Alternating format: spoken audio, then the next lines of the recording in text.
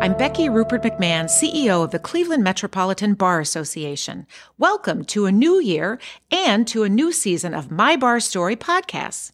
We began this project to create an oral history of the bar for our 150th birthday in 2023. The response has been tremendous. We've got many more great bar stories to share this year and beyond. So let's get started with another My BarStory. My name is Meghan Connolly, and I'm from the law firm of Lowe Scott Fisher. I've been at my firm for about 10 years as an attorney. We do 100% injury work. The range in what we handle is anything from a car accident case, a medical malpractice case, products liability. Certainly, our firm has a reputation nationally for handling auto products liability, but we do so much more than that. And I've been really blessed to land at my firm and stay at my firm because it's connected me with wonderful lawyers and great opportunities to practice in an area that I have grown to truly love. I went to Cleveland Marshall, and I have been a member of the CMBA since day one. I live in Bainbridge with my husband and our 4 little boys who are all under the age of 8. Hi, Ellen. I'm Ellen Hobbs Hirshman, and I have also been a member of the CMBA and all its predecessors since I've been practicing law for over 41 years. And I work with Meghan and the other great lawyers at Lowe Scott Fisher. Meghan and I actually worked together years ago at another firm for about a year, back in 2012, and that's how we met. I just started working with Lowe Scott Fisher this past year, and I'm very happy to be working with her again and all the other lawyers and staff at Lowe Scott Fisher. So, Ellen, I wanted to talk this morning about how influential that 1 year was for me, and I think I've grown to appreciate that even more now that we're working together again. Ellen is so organized, and I don't think that law schools or training at your law firm really touch on that, but it's such a powerful skill to manage your docket, make sure nothing's falling through the cracks. So those organizational skills that you're the best at really helped me as a new lawyer so much, in combination with your fearlessness and your skill. So you were just such a great impression on me, and I think that you've been a mentor, to say the least. Well, thank you, Meghan. And it's funny because I've always been an organized person, but some of my best trial and discovery organizational skills, or I should say case organizational skills, came because back when I had been a lawyer 1 year, and I remember I came home on a Sunday from a trip to Hawaii, and the lawyer I was working with at the time called me up on that Sunday and said, "You have to try a case tomorrow." Had not worked up the case, did not know anything about the case. Went into the courtroom against, at the time, one of the best defense medical malpractice attorneys in Cleveland. And throughout that trial, I learned why you're supposed to supplement your discovery responses, why you're supposed to identify witnesses in advance of trial, why you're supposed to hand over exhibits and documents. Because all throughout that trial, as I plotted my way through, I repeatedly heard the judge say, "Well, you failed to identify this witness. You failed to hand over this exhibit." I learned that would never happen to me again, or vowed it would never happen again. They call that trial by fire, right?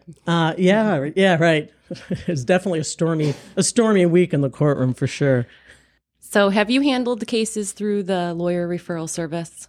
You know, early on in my practice, I did. When I had my own plaintiff's practice, I left the defense firm to do plaintiff's work, and I did join all the referral practices.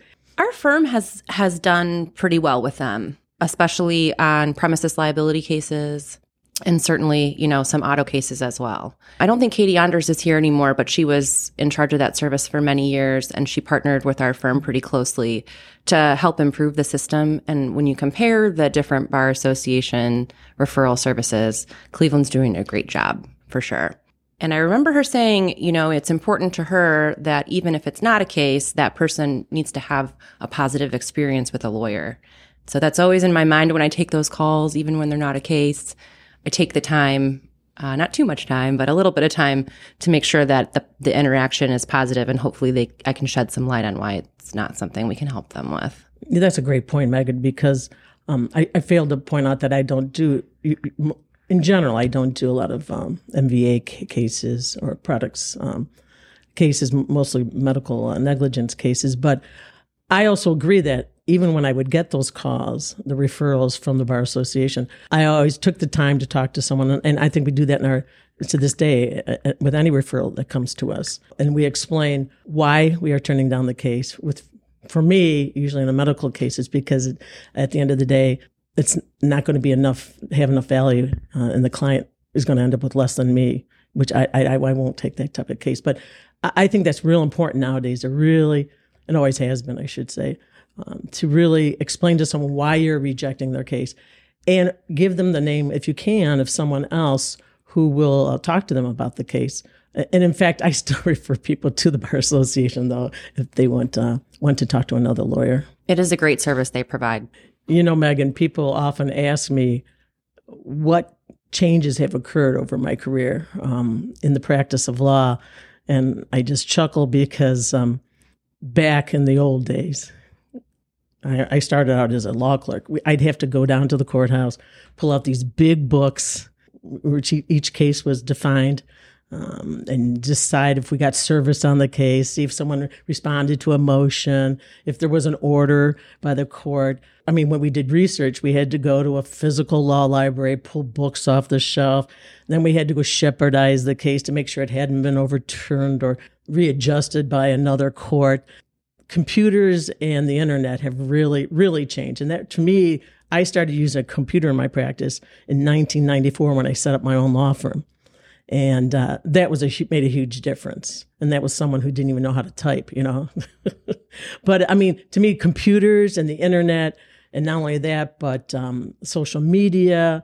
I'm most impressed with how at Lowe Scott Fisher I wouldn't even say it's advertising. It's just presenting ourselves out to the public so they understand, you know, we're here really to help you, and we can help you. Sometimes we can't, but we'll help explain why what happened to you. But I just think those changes really improve the practice of law. I think makes people more efficient, and I think it helps us better serve the community of people that need our help.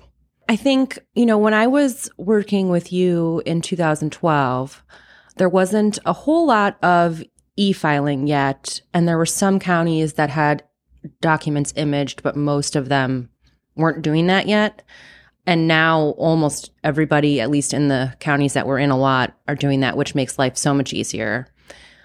And I can't imagine just spending the time.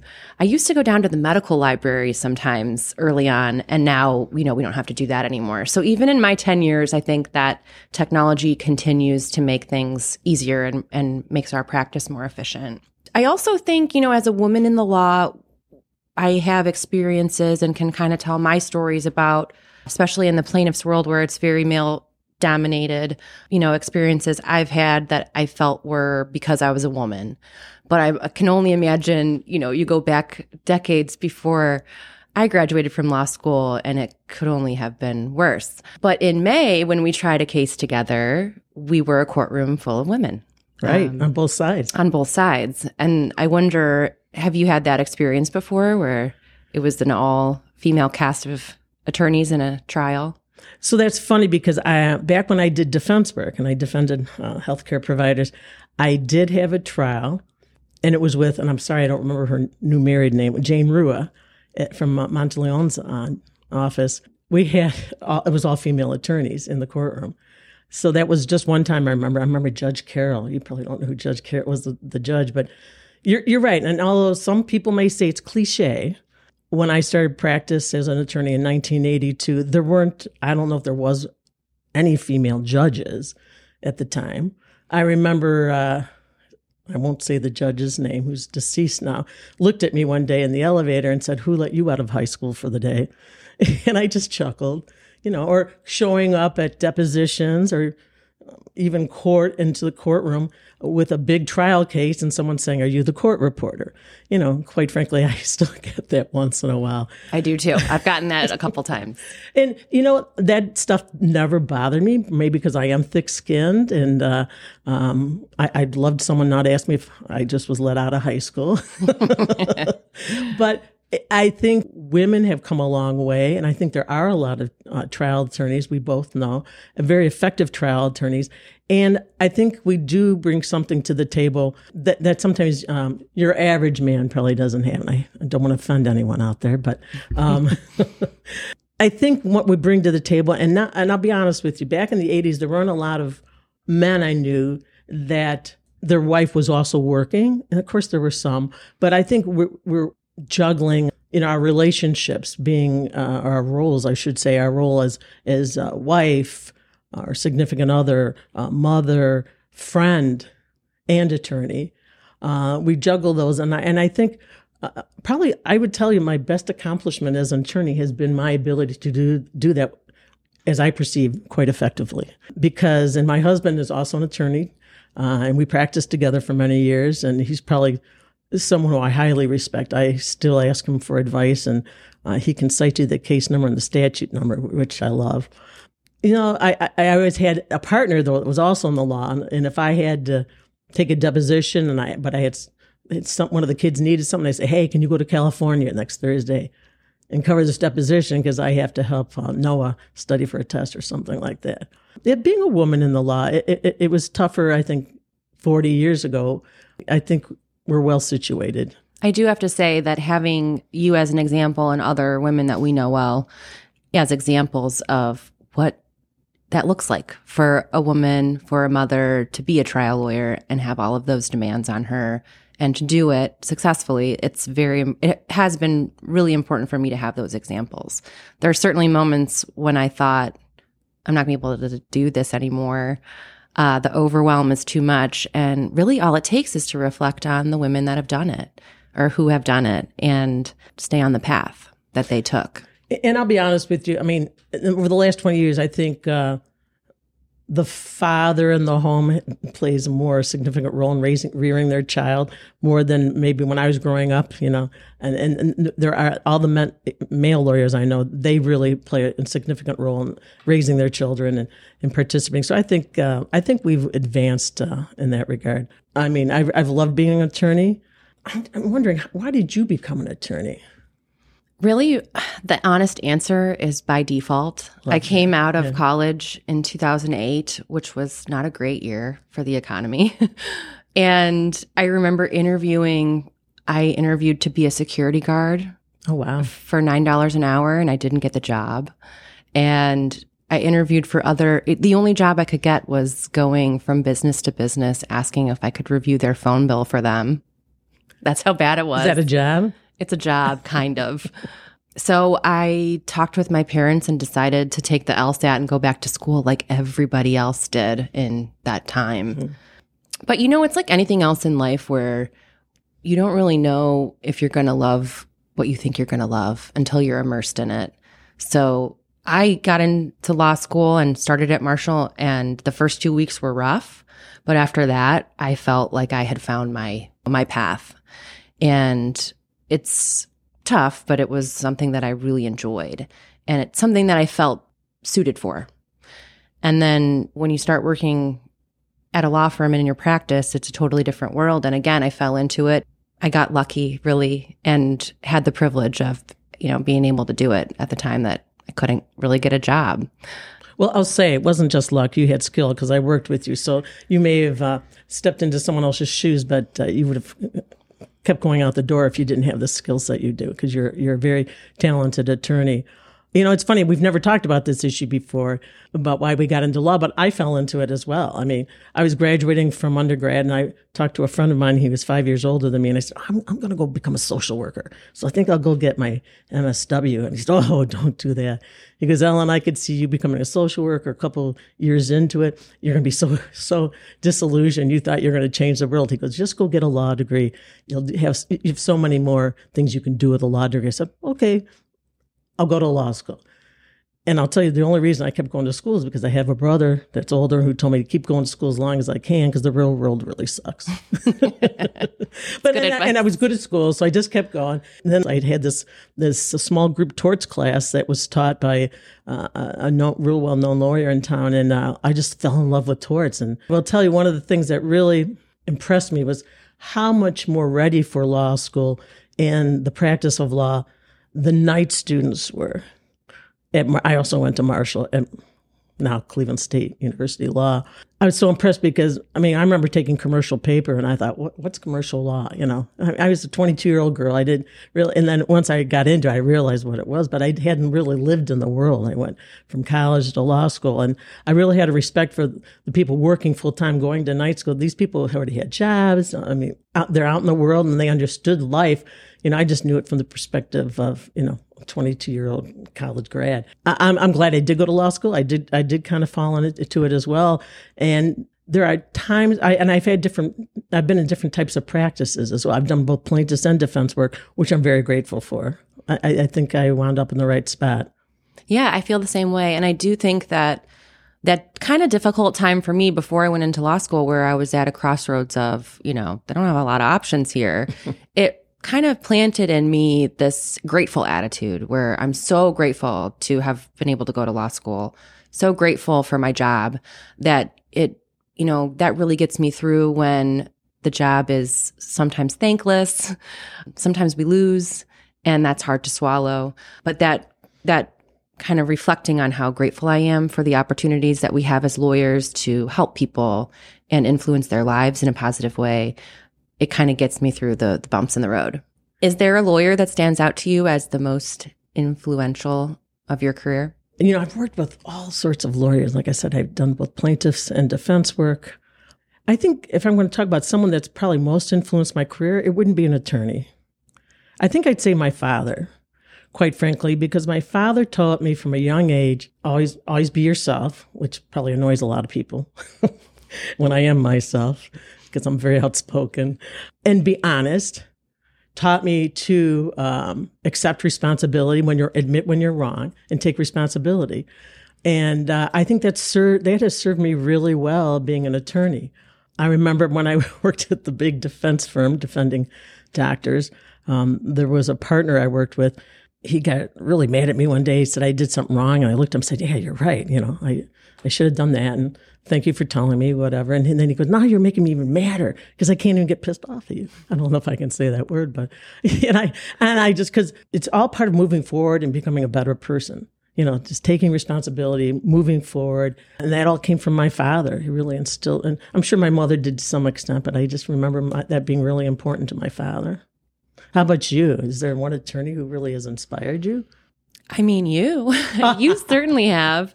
And I think I've already kind of touched on that, but the lawyers at my firm have been amazing. James Lowe is a nationally recognized lawyer who, even as a law clerk, showed me so much respect. He's a man that, he's brilliant and skilled, but so down to earth in a way that not many people can achieve. And I think that his attention, for lack of a better word, was really informative for me early on.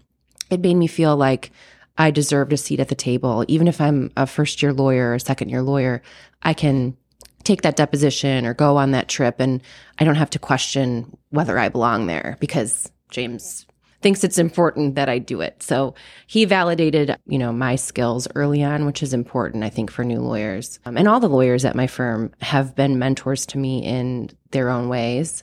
But again, I think that as a woman lawyer, to have a strong female lawyer who can come in and try a case with you, you've been that for me all along. We haven't worked together every year that I've been in practice, but I've always had you to call and bounce things off of and navigate things with. So you've been very influential to me, probably more than you realize. Well, that's very nice. I'm going to tag on that thought about how we pass it forward. I think you do that by pulling up the people below you, or I should say younger than you. And for example, when I became president of the Cleveland Academy of Trial Attorneys, I thought, we have to get some young people on this board. And I remember appointing you and Dana Paris on to be board members at CATA. And I kept telling everyone on the board, look at us, look around the room. There were women on the board and there were men on the board. We were all older. I said, we need these young people really know what they're doing. They're videotaping themselves and putting it on their websites. And, it's all very foreign to me. And I just think we always have to look behind us and say, wow, look at all this young talent, all this great burst of ideas. as a community of attorneys, especially in the plaintiffs' bar, we're plaintiffs' attorneys, I think there's a great outreach to everyone in all skill sets and all different areas of practices, and we all try to help each other out. And that's what a bar association like CMBA does. It provides you with a resource where you can come together, have a wonderful exchange of ideas with talented, bright people of all different backgrounds and skill sets, and provide us with opportunities to learn not only new approaches to how we handle our cases, but also learn about new laws or new courtroom techniques or discovery techniques. We're lucky to have organizations like this. Absolutely. I agree. And it's amazing how much one idea or one connection can influence a case or even your career. We've all had those light bulb moments where we're like, how did I not think of that until right now? And it really helps shape the entire case and its success. So, right. Especially if you're a sole practitioner or have a practice with only one or two lawyers in your firm, it's always, unless you have Toby Hirshman, he's like, I could ask him anything. He always has great feedback. They're just great resources. And I think more people need to take advantage of those resources. Yeah, there's so much value in connecting with other lawyers. Thank you for joining us for another My Bar Story. You can still sign up to record your own bar story at clemetrobar.org/podcasts. Watch your podcast feed for a new episode coming soon. Have a great week.